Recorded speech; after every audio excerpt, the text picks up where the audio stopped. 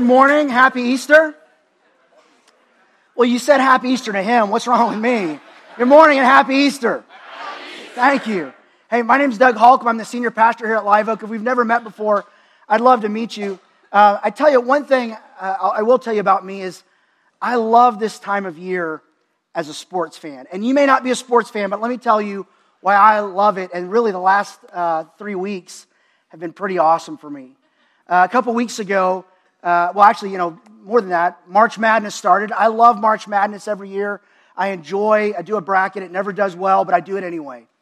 But this year was probably the most meaningful March Madness ever because as a Red Raider, Texas Tech did so well, and it made it so fun to actually have my bracket be lying in a heap and have no significance, but Texas Tech do so well. It was the most meaningful March Madness ever for me, and I loved it. It was great. That same week, when they played in the Final Four game and the championship game, the NHL Stanley Cup playoffs started. And I'm a huge hockey fan. So that was great, all in the same week. And in the same week, it was the Masters golf tournament. I had a chance one year to go to the Masters. It's one of my little sports hearts highlights ever. I loved it. It was great. And I watch it every year. Of course, this year, the big story was Tiger Woods, who hadn't won a major in 11 years, hadn't won the Masters in 14, had off the course issues in life. He had some health issues. He had some golf issues. He had some family issues, like everything. And no one expected him to come back.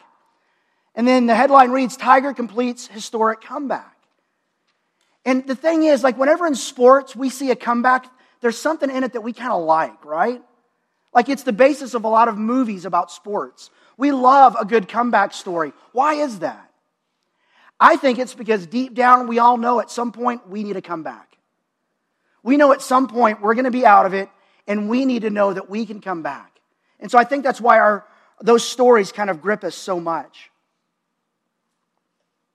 Maybe you're in a place in life where you need a comeback.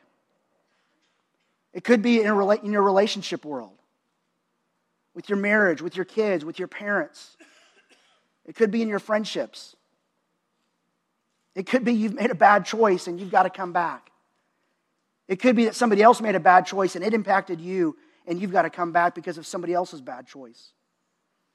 It could be with your finances. It could be with your health. It could be with your faith. But the thing is, we love a good comeback story. Several years ago, actually in 2001, Sports Illustrated did a story about the comeback of the Arizona Diamondbacks. And they play the New York Yankees in the World Series. And they come back from a slump to defeat the New York Yankees in the last inning of the final game. And in that issue, it started the editors thinking about not the sports comebacks, but in life, in history. What are the greatest comebacks? And they did this little kind of editorial, little box thing that was kind of subtly in there. And it may be hard to read because it was such a small little thing. But they come up with these bouncing back, big time, all-time comebacks in history. And it included everything like celebrities like Elvis Presley and John Travolta, who came back when people thought their career was over. Fashion items like go-go boots in the year 2000. People from history like Harry Truman, who came back in his election. Humanity coming back from the Black Death. Muhammad Ali, all these things. But what was amazing is what they said was the number one comeback of all time. And it said this: Jesus Christ, 33 AD, defies the critics and stuns the Romans with his resurrection. Isn't that amazing? What's more surprising to you? That Sports Illustrated would say Jesus Christ is the most historic comeback in history? Or what's more surprising, that I, as a pastor, would say it's really not? I mean, it's not the greatest comeback in history. He called his shot, right? Like he said, I'm going to do this. And if he is who he says he is, we should have expected it. But he called his shot, like he said, I'm coming back. It says this in Matthew, the Gospel of Matthew. Matthew was one of the disciples.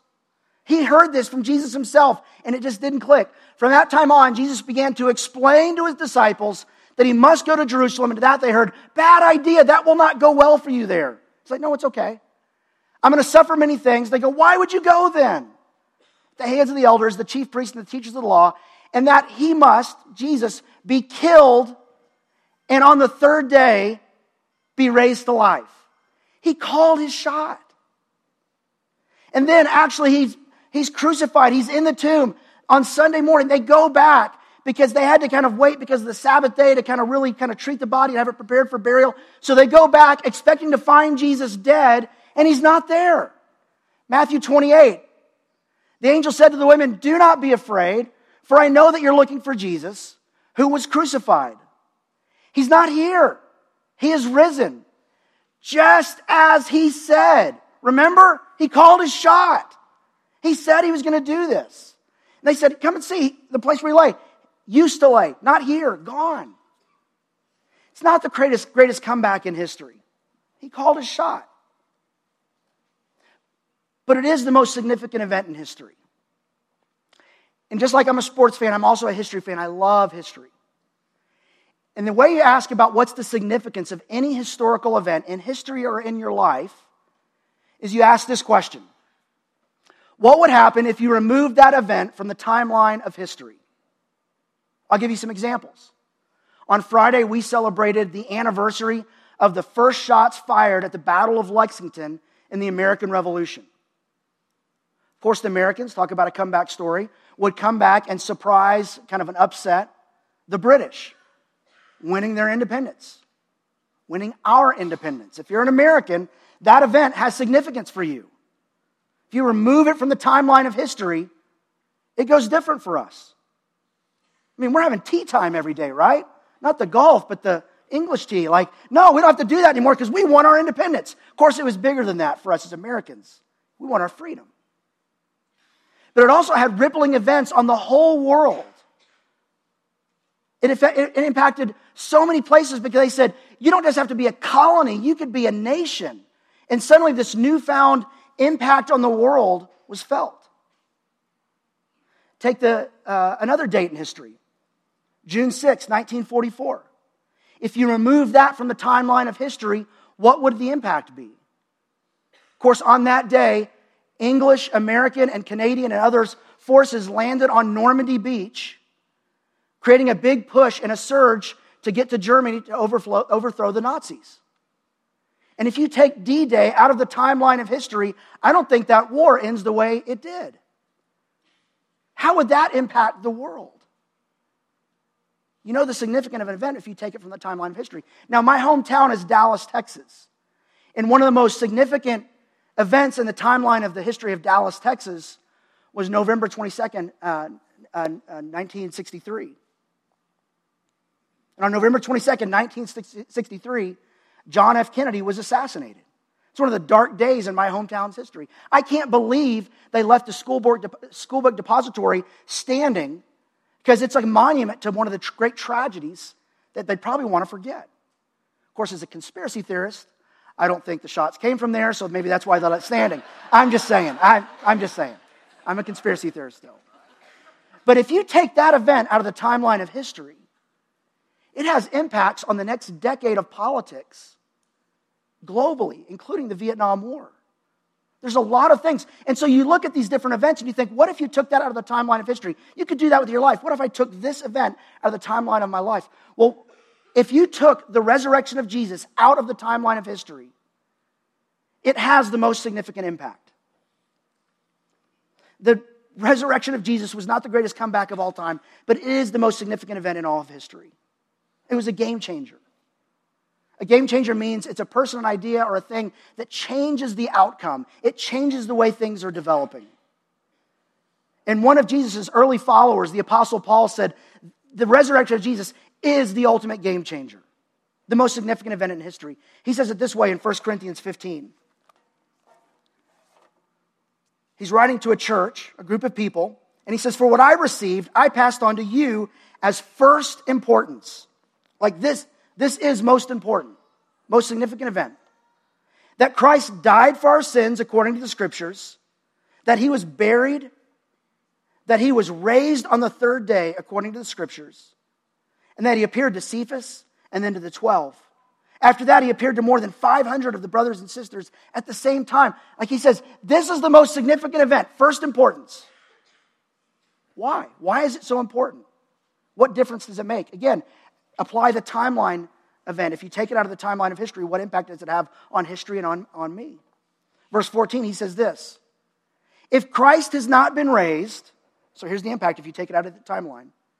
Our preaching is useless. Now, my preaching may be considered a lot of things. I think it's useful. If nothing else, you might get some good sleep here in the next 15 minutes. But it's not just our preaching, and so is your faith. Your faith is useless if you take out of the timeline of history the resurrection of Jesus. And if Christ has not been raised, next verse, your faith is futile. It's pointless. It doesn't matter because you're still in your sins. We're still in big trouble. And then, here's the implication it has for those of us who have lost loved ones that we believe we're going to see again one day. Then those of us who have fallen asleep in Christ are lost. They're just gone.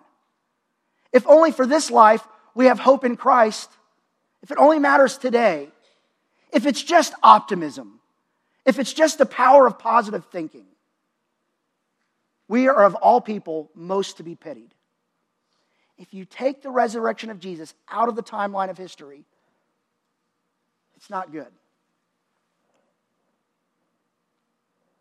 But Christ has indeed been raised from the dead.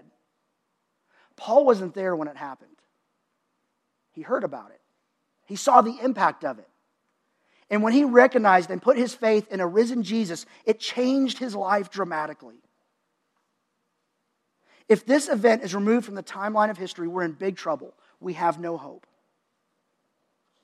The resurrection is not the greatest comeback in history, but it makes possible the comeback of anybody, of any situation, when Christ is at the center of it.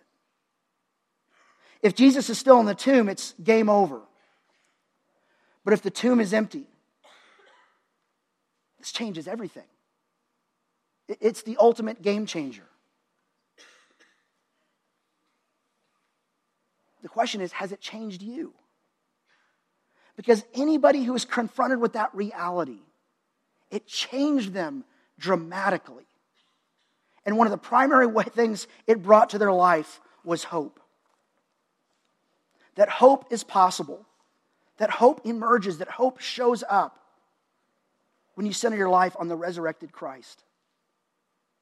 There was a day in the timeline of history where Jesus was in a tomb, dead, and he walked out, just like he said he would, just like he promised. Was there a day in the timeline of your history where you said yes to Jesus and said, my hope is in him? Not in that my circumstances work out, not in myself, but in him. To be honest, some of us need our game to change. We need a game changer. We're in a place in life where we're wondering how this is going to turn out. We're wondering if we step too far, or someone is too far gone, or if we're too far lost.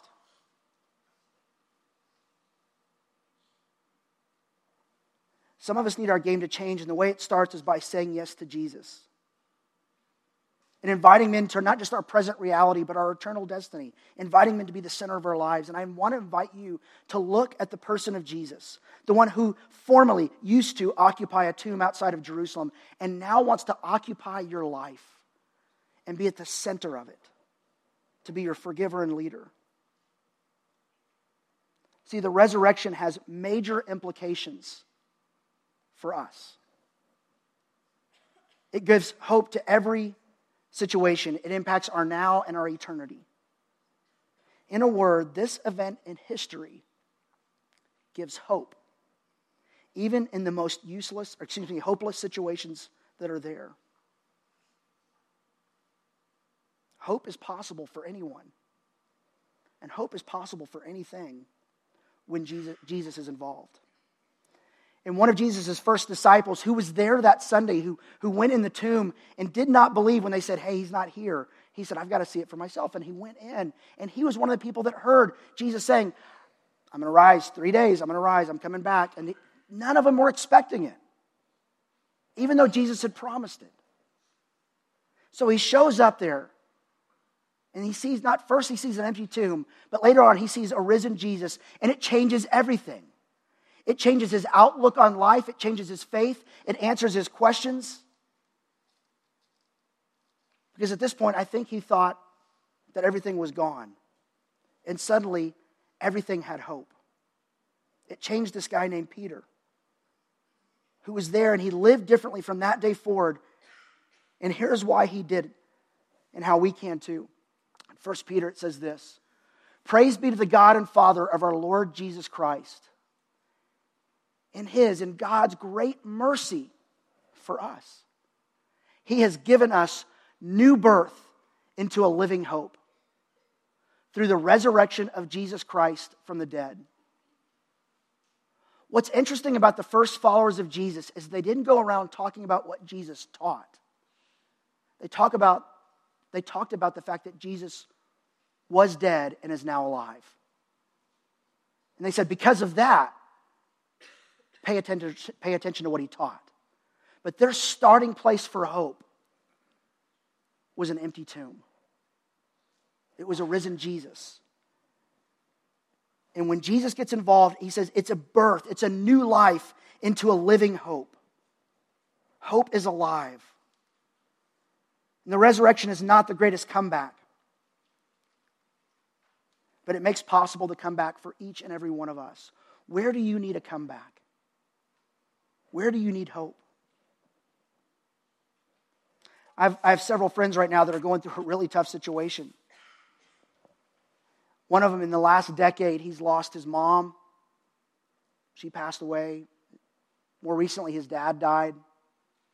And then even more recently, because of his health, he had to have one of his legs amputated. And now he's suffering under what probably not more than a few of us in this room have suffered at different times. He suffers under this huge weight of depression. And for him, I want him to know a comeback is possible. Because there's hope in Jesus. Because sometimes you get in those spots and you just need to know that a comeback's possible. I have another friend who's dealing with breast cancer and facing a pretty significant surgery this week. I want her to know that hope is possible. I don't know your situation, and you don't know mine. But even without knowing your situation, what I can promise you, and the promise I keep trying to remind myself of, is hope is possible. If you look past your circumstance and look to the person of Jesus, who makes possible the greatest comeback of them all. See, Jesus is the living hope. Nobody else and nothing else can claim to be our living hope. The question is Jesus your living hope? Is he the person that you put your hope and faith in? Because what he does is he makes it possible to live lives of hope each and every day in every situation, even when the situation challenges you by saying hope is not possible for you. Jesus steps in and says, no, because I am your living hope, hope is always possible. So the question I want to ask you is, what if hope is more than just wishful thinking? I think we have a hard time understanding what hope is. I think sometimes we think hope is like, boy, I hope my team wins. But it's bigger than that. Sometimes I think we think hope is just being optimistic. I don't think that's what hope is. I think sometimes we think hope is just a good attitude of, well, I'm just going to turn that frown upside down. I don't think that's what hope is. And I'll be quite honest, hope, trying to define it at times, feels like you're trying to pin down Jell-O. It seems to kind of be elusive, and I think it's because our circumstances are always challenging this idea that hope is possible. I think hope is a cousin of faith. I think they're closely related. And hope is more of a certainty rather than I hope.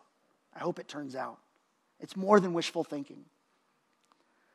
But as we kind of talked about this idea of hope, one of the decisions that I made and we made is I think we need to talk about hope for more than a couple of weeks.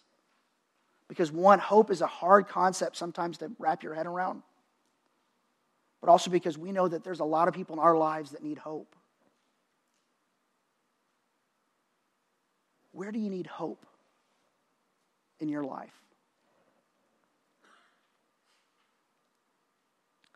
I want to invite you, coming up, starting this week and through the next 3 weeks, we're going to do 3 services, but we're really going to do the series for 4. We're going to talk about this idea of hope and this idea of living hope. If Jesus is our living hope, we want to shift from here on out throughout the series. I've talked about what does it look like to be living hope each and every day. But today, before we get into that idea, we wanted to focus on this idea that what we celebrate today is that Jesus is our living hope. Is he your living hope? I'm going to invite the band to come up. The way we're going to close the service today is they're going to play a song and reprise a song we sang earlier. And what I want to challenge you to do is think about the words of this song to be your prayer. Can you pray this? Can you focus on that? And I want to invite you to join us for the next 4 weeks, for 3 services for the next 3 weeks. But we're going to talk about living hope. Hope is a powerful thing. You ever seen the movie Shawshank Redemption? It's one of the main themes of the movie. And I love at the end as he talks about hope. And he says, I hope to see my friend again. I hope the waters of the ocean are as blue as I have it in my mind. And at the end he just says, I hope. Do you hope these days? The lack of hope can bring deep despair, but the presence of hope is a game changer. What if there's more to hope than just wishful thinking?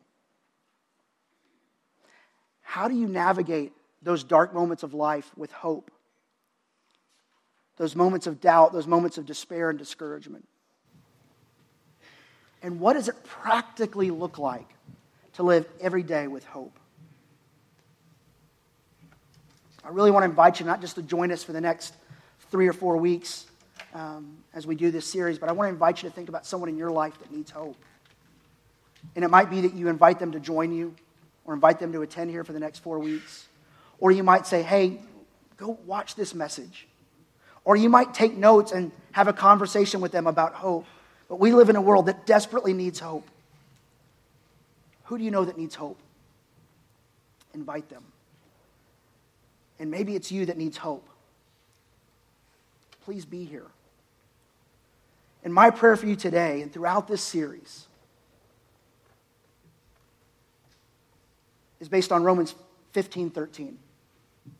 This is what I'm praying for you. And if you could think in your life, where is it you need hope, or maybe it's someone in your life that you want hope for, this is how I'm praying for you and them today and throughout this series. May the God of hope fill you with all joy and peace as you trust in him, so that you may overflow with hope by the power of the Holy Spirit.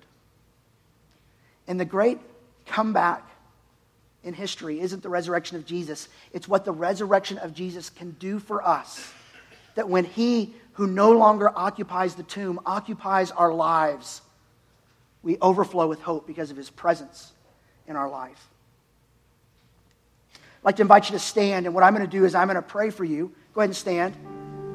And I'm going to pray, and then we're going to sing this song as a closing prayer, saying that we agree that Jesus is our living hope. Even if it's hard for you, if you say, I want to put my hope in Jesus to be my living hope, let the words of this song be your prayer. But let me pray for us. God, thanks that you love us. You love us enough to show up on a cross to pay the penalty of our sins.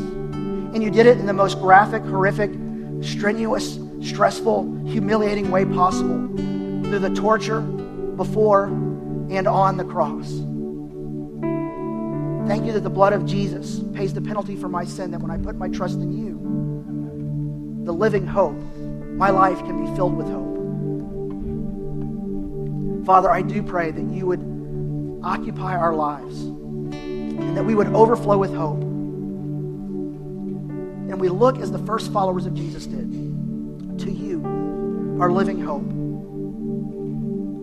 And we ask you to be that for us, our living hope. And we ask you to help us be living hope each and every day because of what you've done for us. Thank you for the time on the timeline of history. There was a day where you walked out of the tomb. And I pray that we would have the courage to have a timeline in the day of our history. We put all our hope, our trust, our faith in you, Jesus, our living hope. Amen. Hey, we're going to sing this song together, and then you'll be dismissed.